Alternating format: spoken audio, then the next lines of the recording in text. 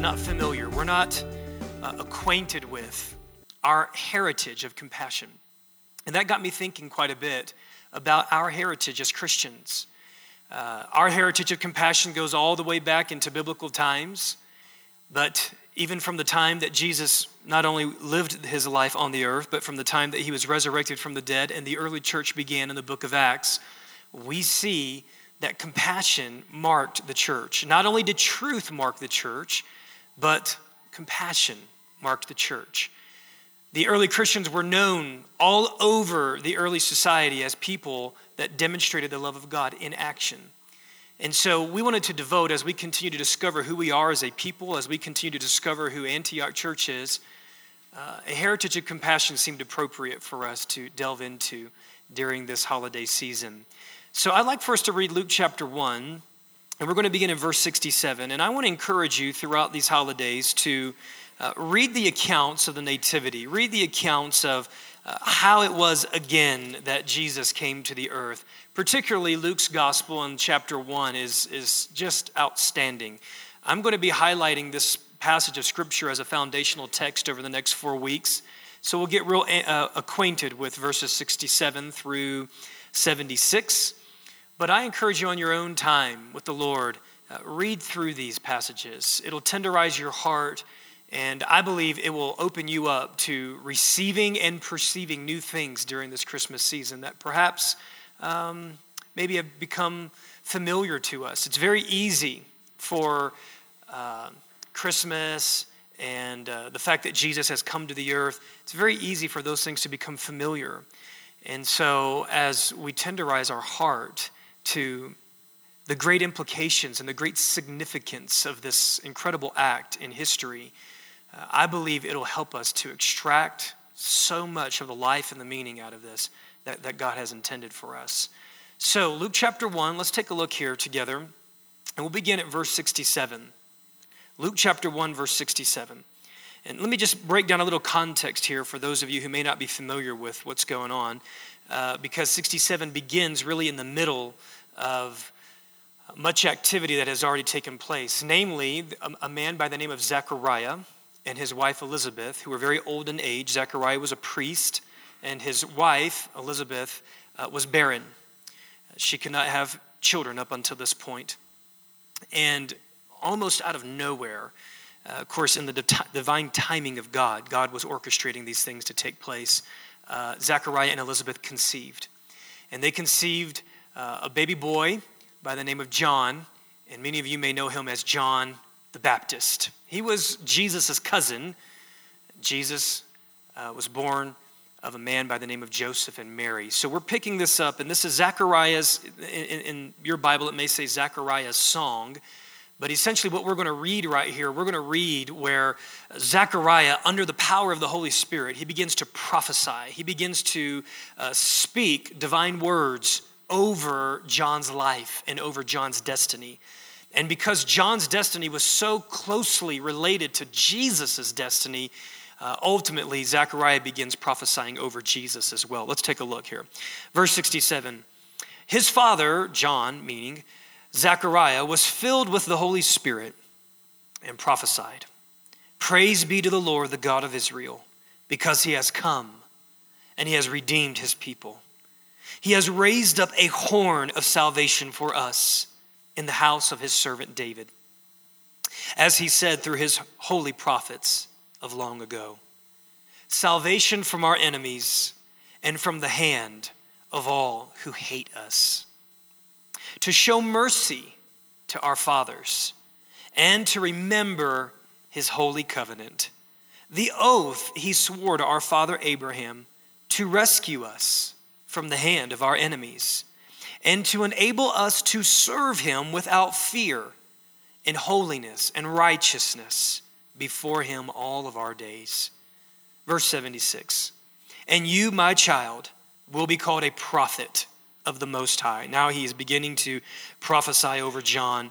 "For you, son, will go on before the Lord to prepare the way for him, to give his people the knowledge of salvation through the forgiveness of their sins, because of the tender mercy of our God, by which the rising sun will come to us from heaven to shine on those living in darkness and in the shadow of death, to guide our feet into the path of peace.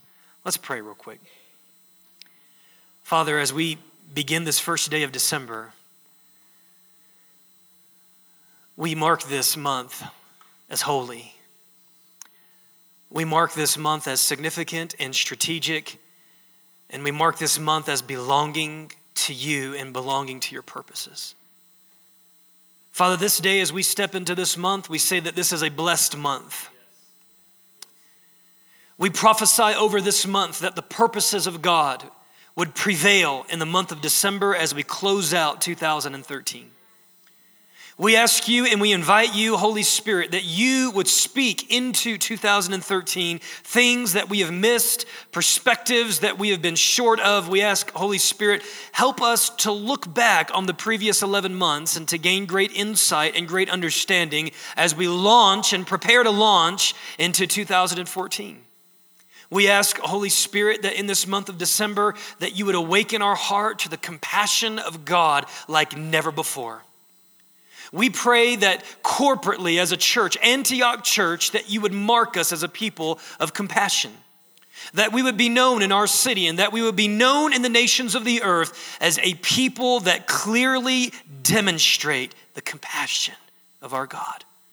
Father, we pray that you would awaken us again to your heart and your love. In Jesus' name, amen. These verses here in Luke chapter 1, particularly those verses at the end, verse 78 and verse 79, because of the tender mercy of our God, have gripped me for years. In fact, they have become my favorite verses to read and to meditate on as I've moved into the Christmas holidays year after year. It reminds me that everything that we are about to embark on, some of you have already embarked on that journey as you make preparations for the holiday season. It reminds me that this really is a crowning event of the mercy of God. Christmas is about the compassion and the mercy of God demonstrated to all of humanity. Sometimes we can hear John 3:16 and become familiar with the fact that God so loved the world, that his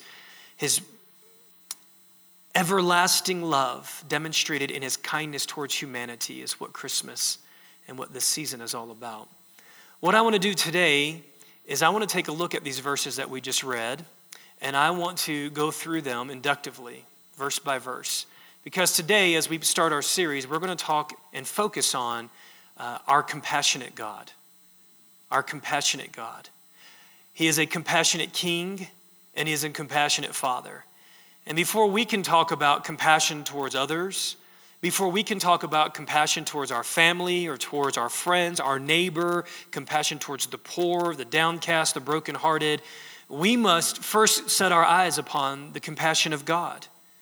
Because all of life and all of our worldview and all of our truth begins in who he is. Without setting our eyes on his compassion, ultimately our compassion will become self-serving. It will become soulish motivated as opposed to glorifying God. So let's back up and let's go to verse 67 and let's spend some time walking slowly through these verses, because these verses demonstrate and reveal the compassionate heart and the nature of our God as it relates to the Christmas season like no other verses I've seen in the scripture. Let's walk through this again, verse 67. His father, John the Baptist's father, Zechariah, was filled with the Holy Spirit and prophesied. That phrase right there, his father, Zechariah, as I was thinking through this and meditating upon this, the thought occurred to me that fathers play such a vital role in revealing who our Heavenly Father is. It's no mistake and it's no accident that the scripture records Zechariah tenderly being moved by the Holy Spirit of God and declaring destiny over his son. Fathers have an incredible responsibility. Not that mothers do not have a responsibility, but fathers, I want to admonish you today by the Spirit. I want to admonish you today and encourage you by the Spirit of the Lord today that you become a very real picture. You become a very prophetic picture to your children of the character and the nature of God. There are things about who we are as men that are very important for our children to understand relative to bringing order into the home, relative to bringing discipline into the home, relative to our strength, relative to protecting our families. But that's not just who God is. He's not just a protector. He is not just a defender. He is not just strong. God is tender and he is compassionate. And sir, I want to submit to you today that your sons and your daughters will learn compassion from you. They will learn the compassionate heart of our God by the way that you treat your spouse, their mother. They will learn the compassion and tender mercies of our God by the way you treat them when they make mistakes. And they will learn the compassion and the tender mercies of our God by the way you treat the less fortunate, by the way that you respond to the broken, to the downcast, and to the needy, to your neighbor, my neighbor, the neighbors in our society. Your children, your friends, your coworkers are watching you, and they are getting a clear picture of who God is as a compassionate and tender loving God through your life. John was a blessed boy because his father was a father who understood the tender compassion, mercy of our God. It says here that Zechariah was filled with the Holy Spirit. I want to just pause right here and point out that the Holy Spirit is always the one who reveals to us today. It is the Holy Spirit who reveals to us the character and the nature of God. Left to our own selves, reading this scripture, we will never get an accurate picture of who God is. Left to our own selves, left to our own soul, left to our own emotions, left to our own experiences, left to our own intellect, our own ration, our own reason, we will never clearly understand the character and the nature of God without Holy Spirit. It is the Holy Spirit today that reveals to us who Father is. It is Holy Spirit who shows us the tender mercies of God. He translates to us the actions of God throughout salvation history.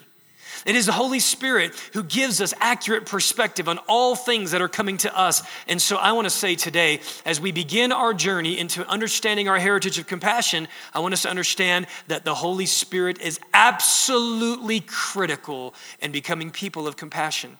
Because without him, we won't accurately understand the compassion of the Father. Holy Spirit.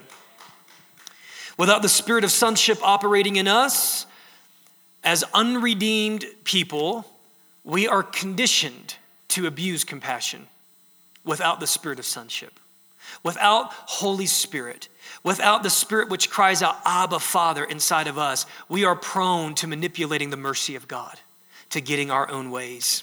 Without the Holy Spirit, compassion can become humanistic, beginning with us and not with God. Let's keep reading here, verse 68. As Zechariah begins to prophesy, praise be to the Lord, the God of Israel, because he has come to his people and redeemed them. He has raised up a horn, verse 69, of salvation for us in the house of David, salvation from our enemies. We're going to take these verses and unpack these for a little bit. We're going to start with that verse, praise be to the Lord. Praise be to the Lord. Understand here that when we have tasted of the compassion of our God, the most natural response is praise. You know, as people of God, I believe that more than any other people on the earth, as people of God, who on a daily basis taste and see that the Lord is good, on a daily basis have before us the mercy and the goodness and the tenderness and the compassion of God demonstrated to us in the salvation of our lives through Jesus Christ, I believe that we can be and should be some of the most praising people on the planet. Come on, think about that. Because of the goodness of God that has been demonstrated to us. In fact, if we have a praise problem, we probably have a lack of awareness problem. Because when we're gazing upon the goodness of God, when we take time to meditate upon the mercy of God extended towards us, how could we not respond with gratitude and with praise? Praise is the most natural and appropriate response to the goodness of God. I actually want to say this today. I want to say that God's goodness and God's mercy make praise available at all times. No matter what situation in your life is happening to you right now, no matter what is happening in your marriage, no matter what's going on with your kids, no matter what's happening in your finances, if you can find the goodness of God, you can find praise. If you can identify the goodness of God in your life in some capacity, you will find praise. And praise will help you overcome. And praise will help compassion grow inside of you. Praise, when you focus on the goodness of God, allows goodness to flow through your life to those that are around you. Hold your spot in Luke chapter 1. I'm feeling my help coming on right now.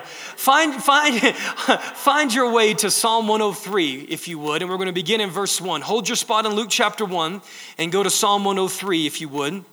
We're going to begin in verse 1. God's goodness and God's mercy evoke and elicit a people of praise. I think that some of the most energetic and victorious and triumphant environments on the planet should be the house of God, where the people of God come together and corporately we say, look at what God has done. Look what the Lord has done.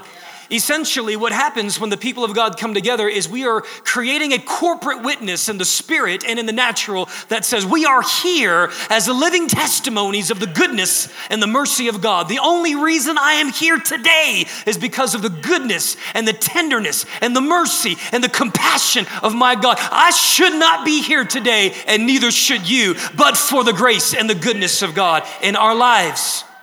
Psalm 103 says, bless the Lord, O my soul, and all my inmost being. Praise his holy name. Praise the Lord, my soul, and forget not all of his benefits. In other words, God has been good to you. God has been good to me. Don't forget his benefits. Don't forget that you have eyes to see and ears to hear and a mind to comprehend and limbs that function. Don't forget that you were destined on a crash course to hell, and God intervened in your journey and snatched you out of a pit and put your feet upon a rock and put a new song in your mouth. Don't forget those benefits. Don't forget that in the midst of the darkest night of your soul that he has given you hope. Don't forget that. And then it goes on to explain these benefits. He forgives all of your sins. Somebody say all. Touch your neighbor and say all. He forgives all of your sins. Church, I want you to know there's not one sin in your life that has not been forgiven. There is not one thing that you have done in the darkest place of your depravity that his blood is not more powerful to remove from your life. There is no stain upon your soul that the blood of Jesus is not powerful enough to redeem you from. His benefits include the fact that you are forgiven. You can stand tall in the midst of your accusers because you are forgiven.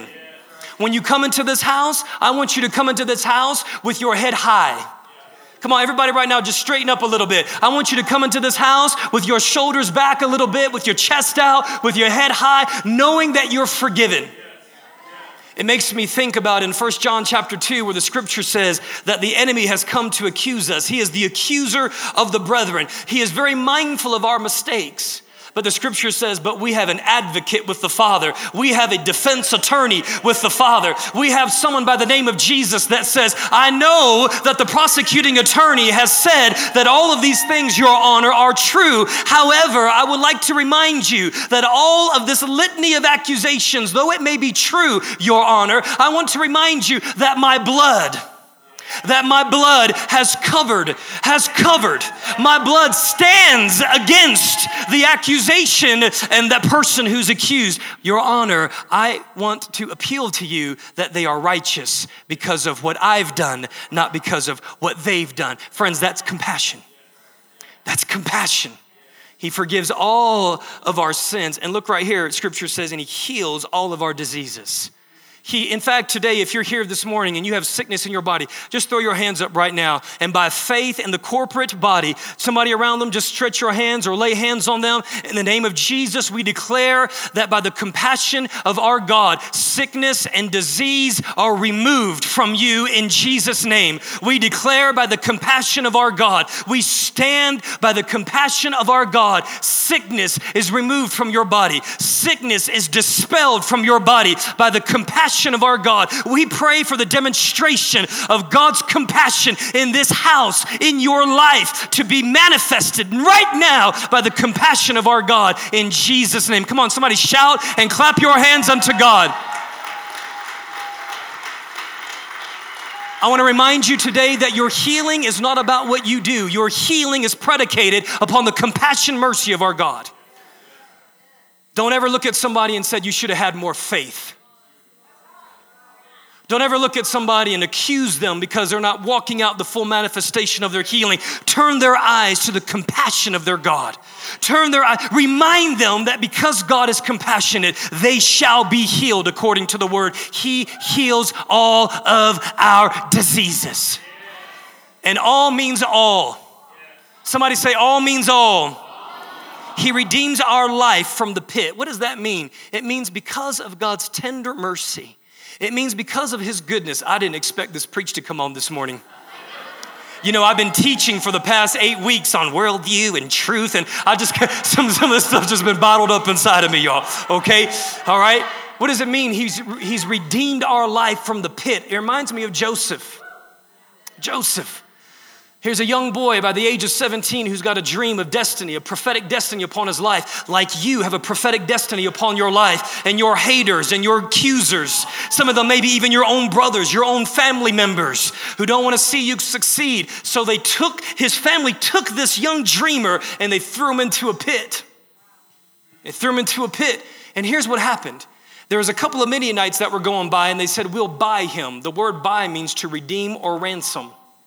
They bought him out of his pit, but they bought him into slavery. See, that's what the enemy does to us. He says, I'll buy you out of one situation only to take you into another situation that's seemingly better, but ultimately is worse.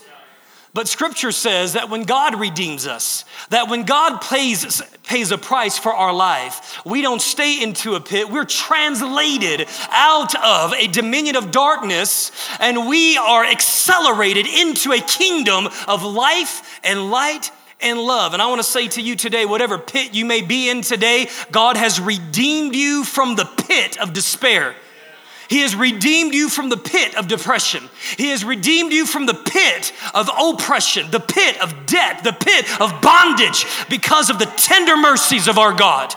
His compassion releases a move of God's Spirit in our lives to pull us out of a place. Think about a pit. You can't go anywhere.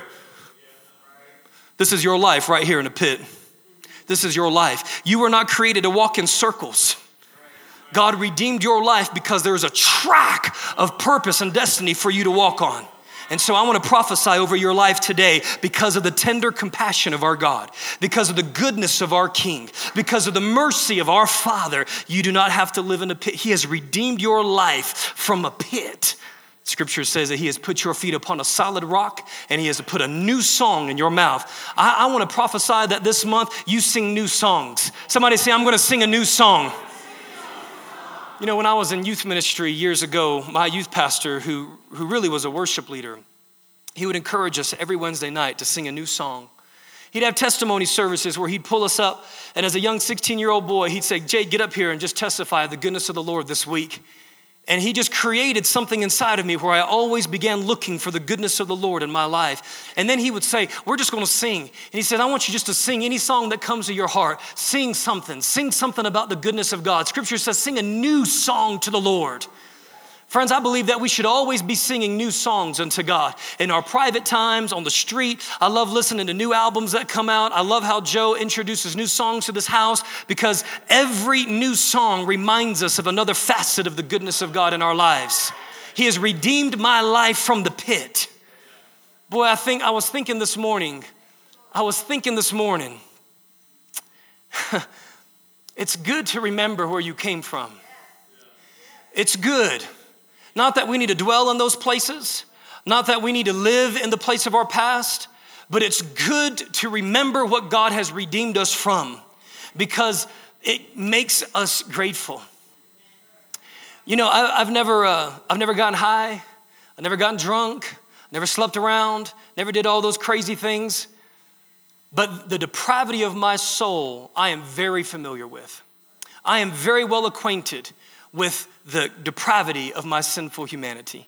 I am very well acquainted with the thoughts that run through my mind and the desires that run through my heart, the wickedness, the iniquity, the sinfulness, the sinful inclinations and propensities of my heart. I am very familiar with those things. And you know, a lot of young men and young women that grow up in the church think, well, I don't have a testimony like the drug dealer. I don't have a testimony like the gangbanger. I don't have a testimony like, when you focus on what God has redeemed you from, When you focus on the things that he saved you from, when you remember that, even though I didn't experience those things, but I could have, and I'm just as wicked and dark and ugly as those people who did experience those things, because in the depths of my heart, I wanted to experience those things. And in the economy of the kingdom, it's exactly the same.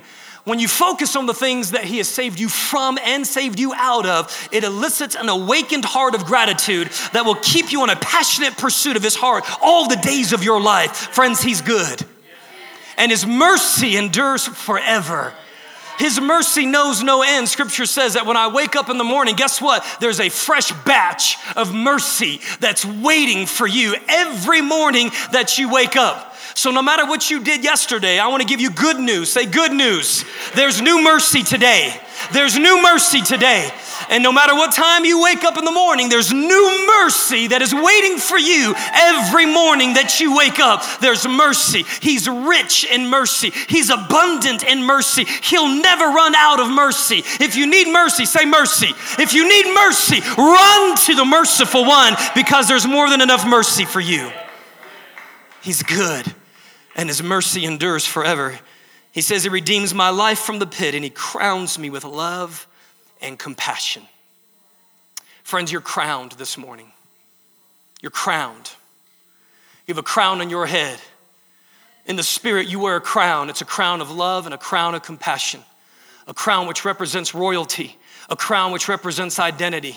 A crown which represents authority. Your identity, your royalty, and your authority flow from the love and the compassion of God. Your authority in the earth comes from the compassion of God. Your authority in the place of prayer and intercession come by being moved with the compassion of God. Your royalty is a royalty of compassion. Let's go back to Luke chapter 1. Try to slow this thing down a little bit. Hey, I appreciate it. Praise be to the Lord, the God of Israel, because he has come. Say, he has come. That's a phrase there in the NIV. In other translations, it says he has visited his people. What compassion will cause you to do, it will cause you to make visitation calls. I looked at that word visit. It's a very interesting word. It's a very powerful word. It means to look after something or to look after someone. So in the same way that a person would go and visit their mom or visit their dad or visit a loved one in the hospital or in prison to look after them, or to care for them, or a friend popping in on someone's home to look after them, to visit them. That's the word here. In other words, Zechariah is saying, God, you did a pastoral visitation to earth. We were sick, and you did a pastoral visitation to earth. We were in prison, and you came and you made a pastoral visitation to this prison of humanity. Isn't that powerful? He didn't just visit us. He didn't just come, he came and he did a visitation. He came to look after us. It says to look after someone in order to see how they are doing, especially the poor and the afflicted and the sick, in order to help them or to benefit them or to care for them or to provide for them. So this isn't just a, hey, I'm just popping in. This is, I'm here on a divine assignment. So Zechariah, under the inspiration of the Holy Spirit, said, God, you have sent your son to come and to look after us because of your compassion. I want you to think about moments in your life when you have been in sorrow or in trouble, when you have been in pain and you have been alone. I want you to think about moments in your life when you looked around and you didn't find anyone there, a human being, a living, breathing human being. Prayers are good, but prayer is no substitute for a human being sitting with you in your room. I appreciate your prayers, but come into my room. Let me see your eyes. Let me feel your hand. Let me taste your chicken soup. And that's what Zechariah is saying. He's saying, you didn't just think about us from a distance. Your compassion caused you to come close. I want you to know today that our compassionate God is a God who is not a God from a distance. He is a God who comes close to the affairs of humanity. He is not a God who is afraid of the brokenness of humanity. He's not afraid of your anger. He's not afraid of your frailty. He's not afraid of the things, the demons you wrestle with at night. He says, I want to come close to that. I want to be right there in the middle of your deepest struggle. I want to be light in the midst of your greatest darkness. That is a God of compassion, because compassion comes close. It is impossible to have compassion from a distance. If you want to develop compassion, get close. If you want to be a compassionate person, acquaint yourself with the brokenness of a situation or a person's life, and compassion will grow inside of you, because compassion comes from getting close. Scripture says that God came near. He visited us. He got in the middle of our mess. And I want you to know today, whatever mess you're in, God wants to be right in the middle of it. He's longing to be near you in the middle of your greatest need. Oh, you know, the same word here is used in Matthew chapter 25, and we're not going to look at all of the verses there. I encourage you to read it on your own. Jesus is telling a parable about sheep and goats, and he's referencing two different kinds of people, and he's referencing the people that he calls the sheep, and he says, and I'm so proud of you, I'm so blessed by you, because when I was hungry, you fed me. When I was sick, you came and visited me. When I was in prison, you came and visited me. You clothed me. The word visit there, he says, when I was sick and you visited me, is the same word here in Luke chapter 1, where it says that God came and he visited humanity. Same word. And those people said, when were we sick? Or when were you sick? And we visited you. And Jesus says, when you did it to the least of these. When you did it to the least of these. I want you to think about the people in your life who are sick. I want you to think about the people in your life who are in prison. I want you to think about the people in your life who are naked.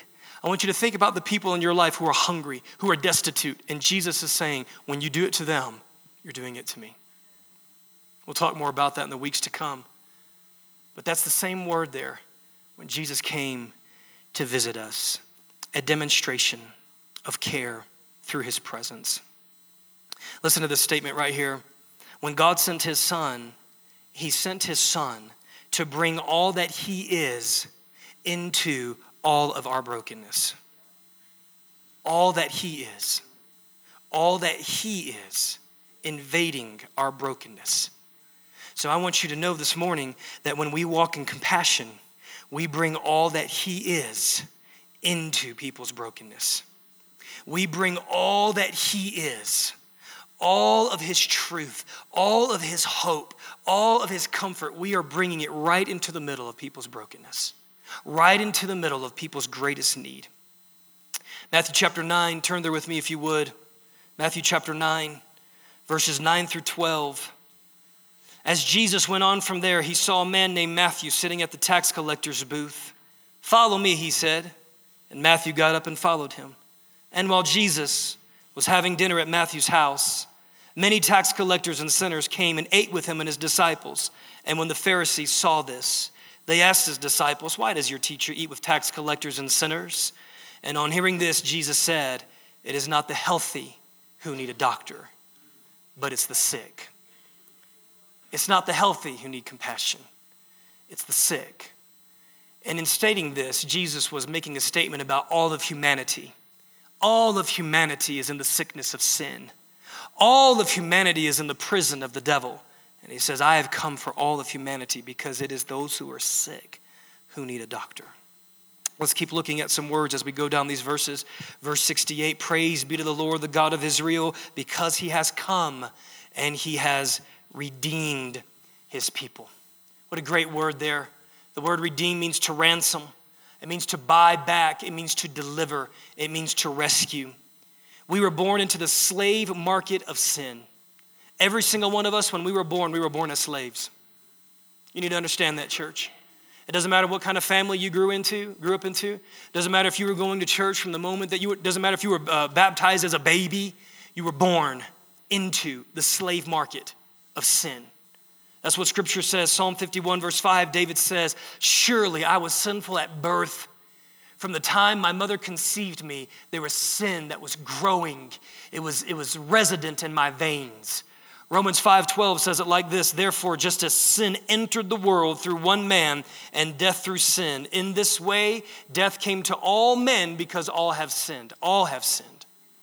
Before you breathed your first breath, there was sin that was in your being. Colossians chapter 1, verse 13 says that Jesus rescued us from the dominion of darkness and brought us into the kingdom of the Son that he loves. This was a demonstration of his compassion. This was the greatest rescue mission that humanity has ever seen. I love watching war movies. I love watching movies of heroism and bravery and courage, and especially seeing men go back into the throes of battle to rescue their fallen brothers. This right here, friends, is the greatest rescue mission that history has ever documented. It was a rescue mission of Jesus being sent into the prison of humanity, into the prison of sin, and Jesus saying, I'm going to buy them back. I'm going to pay a price so that they can be freed from the slave market. It's a real deal. And the price he paid was the price of his blood. And the reason why he paid that price was because the compassion of his Father compelled him to lay down his life to rescue us from sinful humanity. Let's keep going on right here. Luke chapter 1, verse 72. To show mercy to our ancestors and to remember his holy covenant, the oath he swore to our father Abraham, to rescue us from the hand of our enemies and to enable us to serve him without fear in holiness and righteousness before him all our days. Friend, I want you to think about this. Every time you go into a shop to buy a gift, I want you to think about this the morning you're with your family and you're unwrapping presents and you're worried about the stuffing being burnt or the turkey being too dry. I want you to remember this, that everything that is building up to the next 25 days, everything is about this one central thought. It is about the thought that God himself is enabling us to be sons and daughters. The reason why I'm sending my son is so that you can be sons and daughters and serve me without fear. The reason why I'm sending my son is so that you can walk in the spirit of sonship and live before me in holiness and righteousness all of your days. That is what all of this is about. Every light, all the tinsel, all the popcorn, all the cookies, all the gingerbread houses is all about the Spirit of God invading humanity so that we can live as sons and daughters with boldness and confidence. We don't have to hang our head down. We don't have to live in fear before a holy God. We can say, this is about us being sons and daughters and living with boldness and freedom like we were created to live. We were created to live this way, church. Let's look at some words here. The word mercy, verse 72. He did all of these things to show us mercy. It's a powerful word. It means kindness or goodwill towards the miserable and the afflicted with a desire to help them. Isn't that awesome? Kindness and goodwill towards those that are downcast and broken, motivated by a desire to help them. Many definitions in the Hebrew and the Greek of the word compassion and mercy. Pity. It means to spare people from punishment or from wrath. Loving kindness, tenderness, goodness. In fact, every time you see the word compassion, you will always see in the context the goodness of God. It is the goodness of God. It is his innate character which makes compassion a reality in who God is. And so our working definition for this series that just takes all of these wonderful, wonderful words and their meanings and definitions. Very simply, when you hear compassion, I want you to hear this phrase, the goodness and the mercy of God in action. The goodness and the mercy of God in action. Turn with me, while you're there in Luke 1, skip back a couple of verses and look at verse, I'm not going to read all these because we're running out of time. But beginning in verse 46, a young gal by the name of Mary, Jesus' mother, she breaks into her own song, her own prophetic song. I'm going to extract 5 verses out of the rest of this chapter here that all reference the concept of mercy and compassion. And those of you guys who are biblical students or biblical scholars, you understand hermeneutically that this is very, very important. Anytime you see a word repeat itself over and over in a passage of Scripture, it means that the author is trying to communicate a theme. So, many times when we read, oh, this is Mary's song, and this is so nice, and Immaculate Conception, and Mary, did you know? And oh, this is so lovely. And then Zachariah sings his own song. One of the things that we will see in both of these songs and in this entire passage here of Luke chapter 1 is the word mercy. What does that tell you? Let's look at these verses. Luke chapter 1, verse 50. This is Mary singing. She says, his mercy extends to those who fear him from generation to generation. Look at verse 54. Again, Mary's song. He has helped his servant Israel, remembering to be merciful to Abraham and his descendants forever. Look with me at verse 58. This is Zachariah and Elizabeth, and all of her friends are visiting her. And it says that her neighbors and relatives heard that the Lord had shown her great mercy or compassion, and they shared her joy. Again, verse 72, that Jesus has come to show mercy to our fathers and to remember his covenant. And then in verse 78, because of the tender mercy of our God, by which the rising sun will come to us from heaven. Let's look at this next verse as I bring this to a close, or this next word, which is so powerful. I've never seen this before in all my years. But in verse 72, to show mercy to our fathers and to remember his covenant. Christmas is all about covenant. The reason why we have Christmas is because we have a God who keeps his promises. I want you to think about that, church. The reason why we have Christmas is because we have a God who does not know how to lie. The reason why we have the hope of salvation, the reason why we experience loving kindness and goodwill towards men around this season that we set our focus on is because we have a God of covenant. Another way that you could translate Christmas is a covenant of compassion. From this day forward, I want you to think of Christmas as the covenant of compassion. I want you to see every light and think of a covenant of compassion. I want you to be reminded of humanity that committed treason against a holy God and willfully walked away from his goodness. And in his goodness, he says, I'm going to make you a promise. I'm going to go after you. I promise you I'm going to find you. I promise you I'm not going to leave you naked and broken and destitute. I promise you I'm not going to leave you hopeless. I'm going to come after you.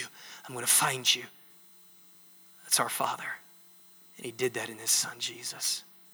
Christmas is a covenant of compassion. The word covenant very simply means a promise. Something that when God said, I'm going to do this, he promised himself. He promised himself he would be true to what he said. Christmas exists because God is true to himself. Christmas exists because the goodness and the tenderness of God met his integrity. Christmas exists because God is a God of truth that cannot lie. Let me just read this last verse in closing. In Deuteronomy chapter 4, verse 31, Scripture says, the Lord your God is a merciful and compassionate God. He will not abandon or destroy you, and he will not forget the covenant that he made with your forefathers. Aren't you so glad that we have a God of covenant? Do you know why covenant works? It works because of his compassion. His covenant is the byproduct of his compassion. And his compassion is the byproduct of his covenant. Friends, today, I want to give you good news.